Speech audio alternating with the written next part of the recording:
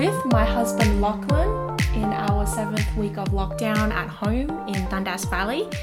This is a bit of a special episode in the extras, kind of inserted there, really just to talk about our ponderings around lockdown and as we think and process this lockdown in light of God's word, what we've come up with. So hello, Lachlan, my husband. Hi, good to be with you. Yeah. It's been good to be with you for 7 weeks. It's just another day of many days that we've had together, but all have been great. Thank you. And I did not have to pay him to say that, as we have a joint account anyway, so yeah, it wouldn't have really worked. So I think one of the first things that would be good to talk about, it's just processing maybe how we're feeling around this lockdown, and perhaps even thinking through, many people have remarked that this lockdown feels harder than the last one. And I wonder, we were in New Zealand in the last one, but we've certainly heard, we've had 2 lockdowns over there. This is very different to how it felt in New Zealand, that's for sure. But yeah, I think even here, it does feel like people are going through it differently to last year. Yeah. And some of the emotions I think people feel is hopelessness. I think feeling like, how are we going to get out of this? We talk about the vaccine being 70 or 80%, when's that going to happen? There's a sense of fear, I think, because of the Delta strain and just the ease of that transmission into household contacts. There's a lot more fear, I think, around, everywhere, even when you go shopping out, people are a lot more cautious, there's just this tension, I think, in the air when you're out. For some people, I think that's still spreading. You hear some places where people don't seem to be afraid at all yet and they're just partying away. But yeah, for some, there seems to be more fear. Yeah, for sure. What about, what have you been pondering in terms of how people are feeling, or what's the difference between the first and the second lockdown? Yeah. I read a good article that my brother linked on Facebook. Great place to find interesting things. But no, it was a helpful reflection that they were saying part of the difference is that when we first went into lockdown last year, one it felt novel, felt like a new thing, and change is as good as a holiday.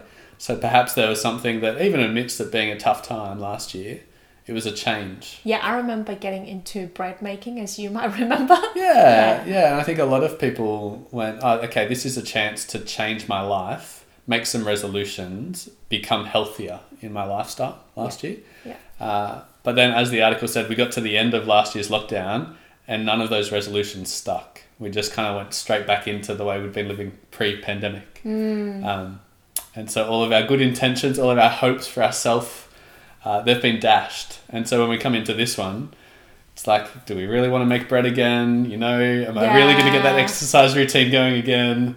Well, maybe not, because it's not going to last. And so I think that changes the feeling that where we once had a self-belief that perhaps life could become better. Yeah. Now we just all, say, Ecclesiastes, it's all vanity, vanity or vanity. Yeah, we just want to get back to where we got back to last year and kind of back into that old way of life that we enjoyed so much. Yeah. So it's almost like there is no new goals in this lockdown apart from just let's get out of this as soon as possible. Yeah, I think that's what a number of people are feeling, that they've lost that hope for self-growth. Yeah. And I think in church, as a community, as I chat to different people, I think I'm also finding lockdown hard in terms of just also that sense that it is hard for everyone, and as a body you suffer together. I think I'm hearing different people and how they're going through lockdown, whether it's losing a loved one during this time and, wondering what to do about the funeral arrangements, whether it's having, my sister was meant to get married at the end of this month and now, she can't, and that's hard for them. They've had to reschedule multiple times. Or whether it's not even, you've got weddings and funerals and things like that, but even just having a loved one being sick in hospital. So I went to get a surgery and you weren't able to be there, and witness my very drug out, haze as I come out, which you were looking forward to seeing. But yeah, no, you recovered too quickly. Yeah, but you said I still look like a druggie when I was... You did. But you didn't say anything in your drug-induced state. You didn't ask me any questions, I don't think, to try to trap me or record anything. Yeah. Too kind. Yeah, probably. They did have to wheel me out, so yeah. But you didn't think I could get in the car by myself.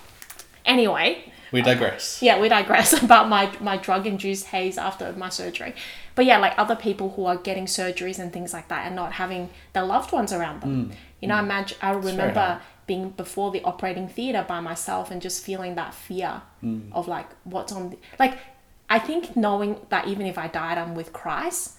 But if you have family that are not Christian, or if you're struggling in your faith to believe that, then that's challenging as well. Yeah. So what do you think has been, like, as we sort of process this together, what do you think have been some of the hopes, I guess, for our world at this time, what people are really looking to? In terms of the broader society or Christians in particular? I think maybe the broader society. Well, I think a lot of the rhetoric, a lot of the language is about trying to get back to that state of normal as soon as possible, and the way that's perceived to be possible is through vaccines. So I think people have been putting their hope in that kind of medical development, been putting their hope in getting back in control, I guess. Because I think that's one of the things that does hit us when we go through a pandemic like this.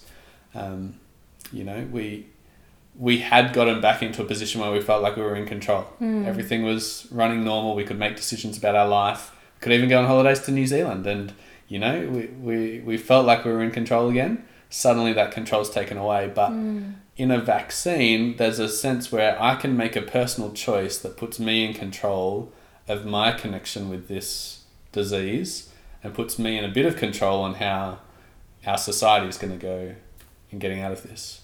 So I think there's a hope in the vaccine that's tied to this sense of being in control, because we struggle so much to not be in control. So I think that's one of the places where society is putting their hope. Yeah.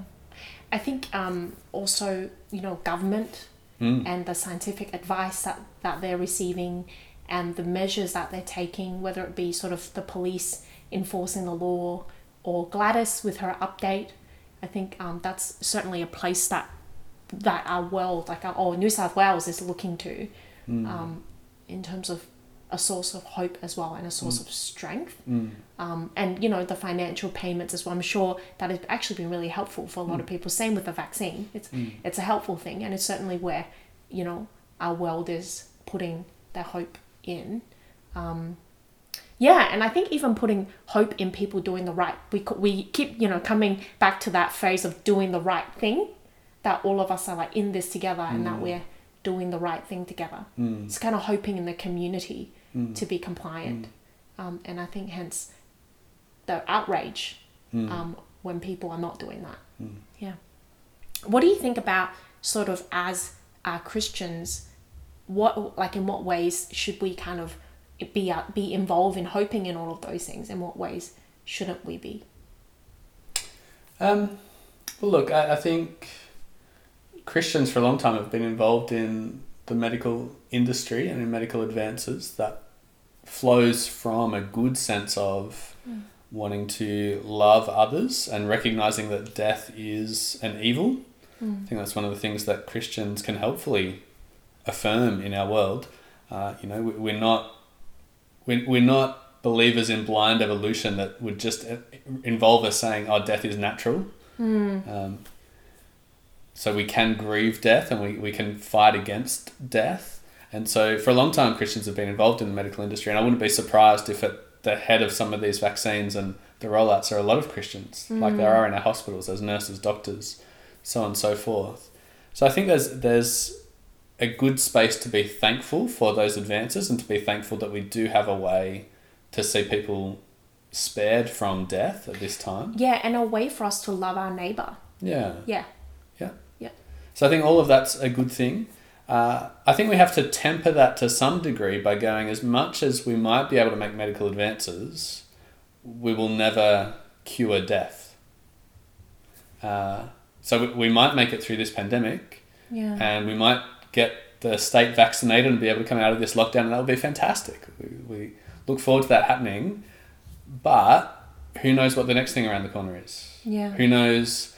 Like there's a new strain, the Lambda strain now. Is that going to make it to Australia? What's that going to cause? Oh, you're freaking me out just by saying that. What happens once we get beyond coronavirus? Like, think about what led into this. We had fires. We had all sorts. Look at Afghanistan at the moment. Yeah. And the Taliban sweeping through. Like, this is a messed up, broken world, full of sickness, full of death. Always has been. Yeah. And so, even as we look to make our way out of this particular moment of lockdown and grief and suffering, it won't be the end of grief and suffering in the world. And we therefore need to just temper our sense of expectation, our sense of hope, to go, actually our hope is in Jesus as the one who has defeated death once and for all. You know, he has suffered death, risen to new life, never to die again.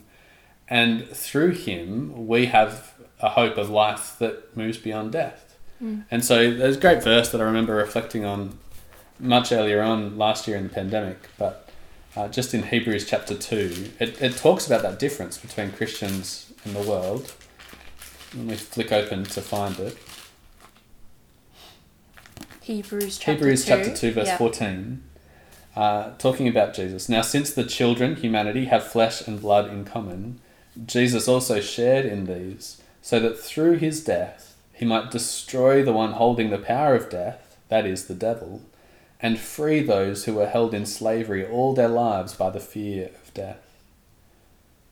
It's just a wonderful recognition that as Christians we have been set free from that fear of death. We will suffer it, we will go through death, but it's not the end of our story. Yeah.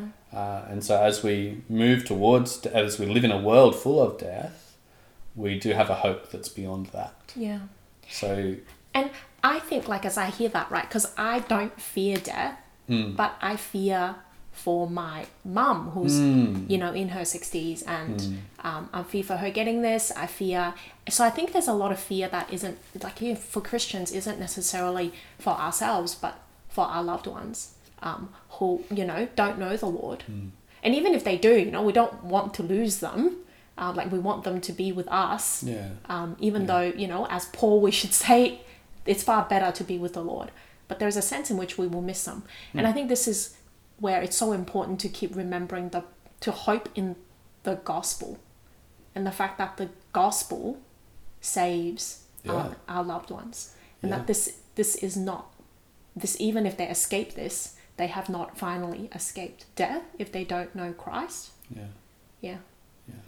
And in some ways, I don't know, I've been praying and hoping that through a time of lockdown like this, as that illusion of control gets taken away, often that is where God wakes us up to the reality that there is something beyond ourselves in the world.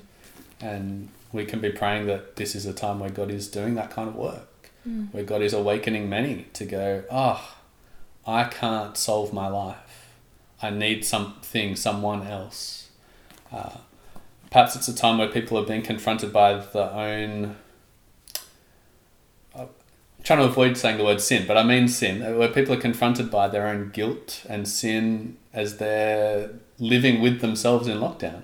And they've been able to escape themselves for so long, but now suddenly they're recognizing, I am an angry person. I am a person that hurts and harms others. I'm a person that needs forgiveness. Yeah. And so it's a time to be praying that God is bringing many to salvation.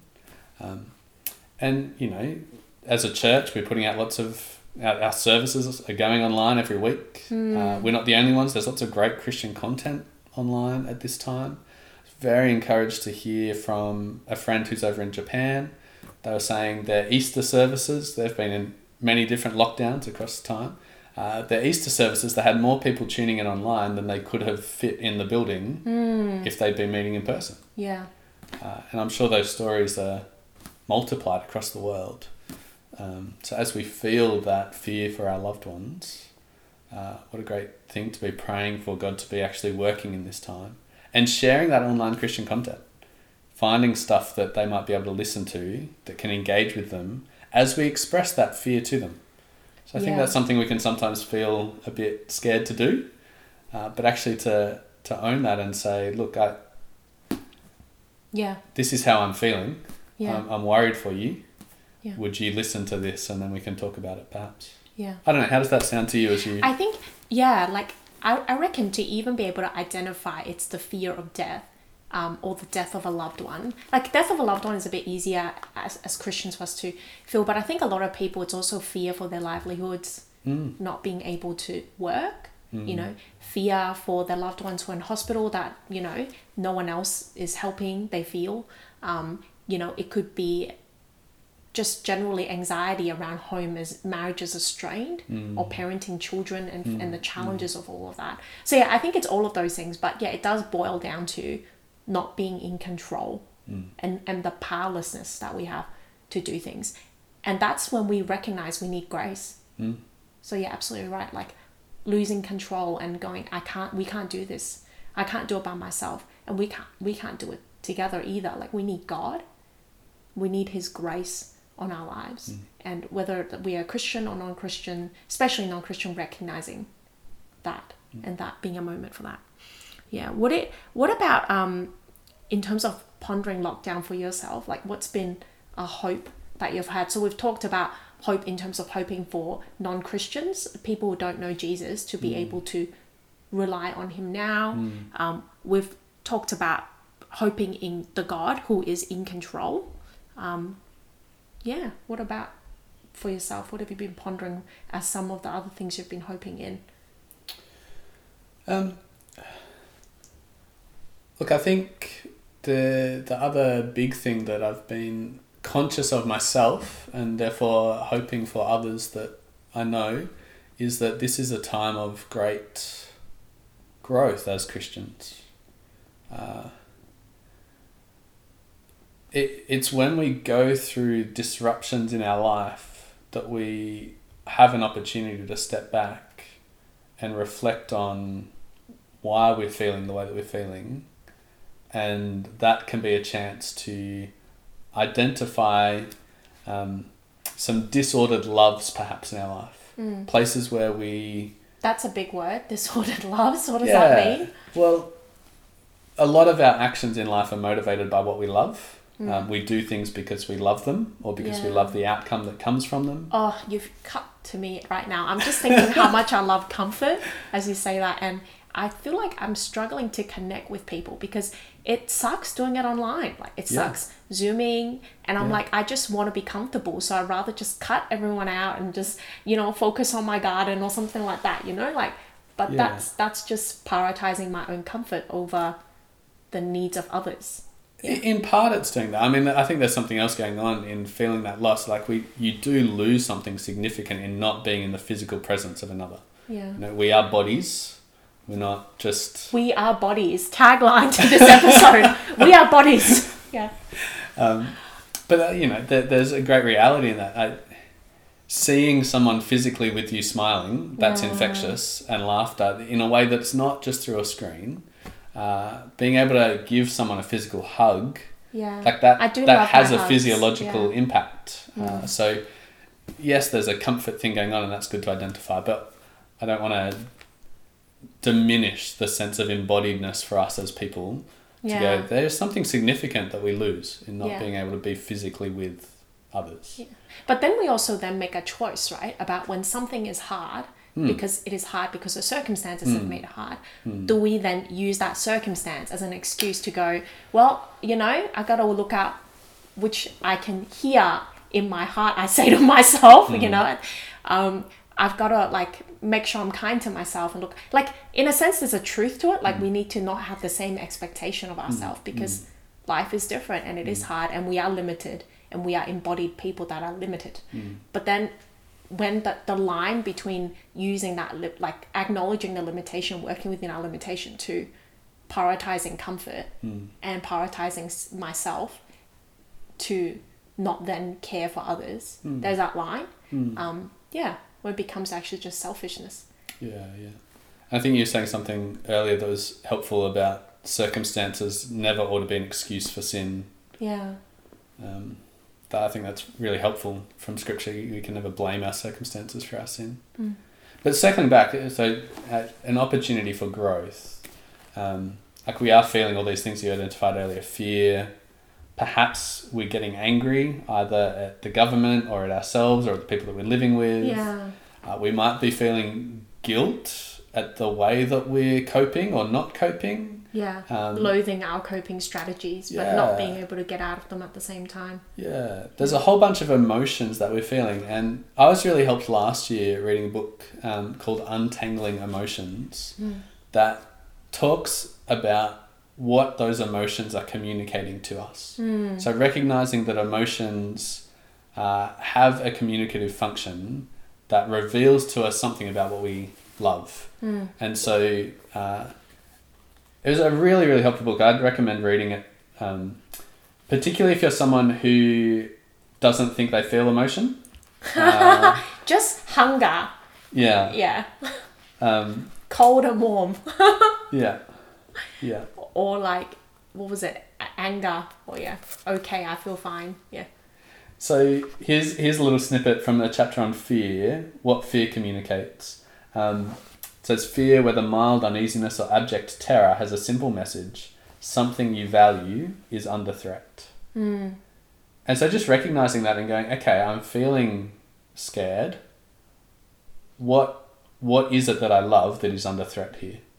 And then there's an opportunity as a Christian to step back and go, is that something that I should be valuing in the way that I'm valuing? And for lots of it will be like family, life. Those are good things to be valuing. But there might be other things that we ought not be valuing as much as we are. Yeah. And that's a chance where in the presence of God, and as you pray with God and reflect, to go, okay, God, reshape my heart. My emotions are showing me that I love something more than I ought to. Would you help me to love things in right measure? Yeah. So that's fear, anger as well. You know, anger is communicating to you that something is not the way you want it to be. Yeah. Anger says this is wrong. Like an expectation you have, and then the expectation not being met, and therefore response with anger. Yeah. And sometimes that can be a trivial thing, and just recognizing that is helpful to go, okay, I'm angry because my coffee didn't taste as good as I wanted it to. Now, should I, why is that impacting me? And, all of those things. I think this is a great time for Christians to be growing as we feel lots and we get a chance to stop and think about why we're feeling those things. I think for me, definitely it's recognizing in a sense for myself, like the sense of entitlement I feel. Going, hey, I think I am entitled, to be happy. And therefore, things that get in the way angers me or something. And just recognizing God did not promise me that. God did not say the most important thing in my life is that I just get whatever I want and therefore be happy or whatever. I see a flip to the Bible. Were you thinking of a particular verse or? There's just a great prayer. I remember first encountering this verse through a song. Not sure if it's sung at St. Paul's or not. We've only been around for a few months here, but Psalm 86 verse 11 says, "Teach me your way, Lord, and I'll live by your truth. Give me an undivided mind to fear your name." I love that prayer. And I think a time of lockdown and a time of pandemic and a time where we're experiencing these emotions, where we can interrogate those emotions, to come back and go, what I'm after is an undivided mind, that my heart, my soul, my longings are all pursuing God. That sounds grand, and we're growing towards that. At the moment we have divided hearts, and lockdown's a chance to explore what those divisions are, what we're loving more than God or alongside God or all of that, and to come back around and go, okay, God, in the midst of this, give me this undivided mind, this undivided heart.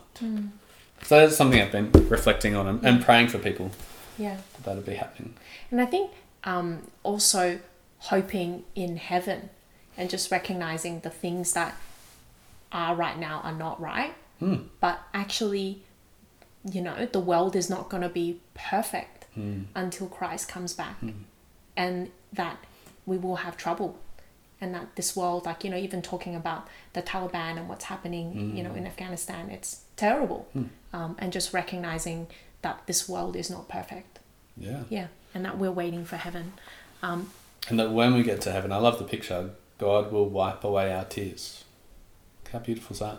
I don't know what tears people are crying at the moment. I'm sure there's many, and that's good and right. Hopefully those tears are being cried in the presence of God and not absent from him. You know, he can handle our tears. He actually loves that and wants that we would come to him in that grief. And we hope for heaven when he'll make all things new and wipe the tears from our eyes, as Revelation says. Beautiful image there.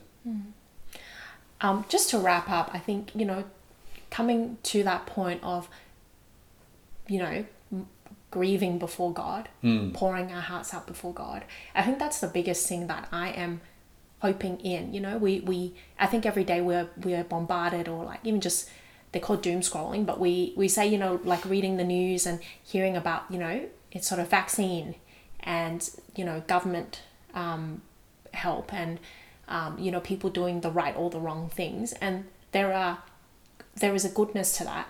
But I think if we only ever hope in that, then that's going to be disappointing to us. But actually, we can hope in God's grace for each day. He will strengthen us and he will support us each day as we lean on him, because his grace is sufficient for us and his power is made perfect in our weakness. Like I imagine parents out there listening who is really struggling with homeschooling, you know, families who are, or marriages struggling, or just people living, if you're living by yourself, struggling, but knowing that actually God gives us grace each day, you know, through his word, through praying to him, through his presence with us, through his people. You know, God's grace is sufficient for us each day, and that's a wonderful thing. Thank you so much for doing this podcast with me. Pleasure. And we hope that that's been helpful for everyone.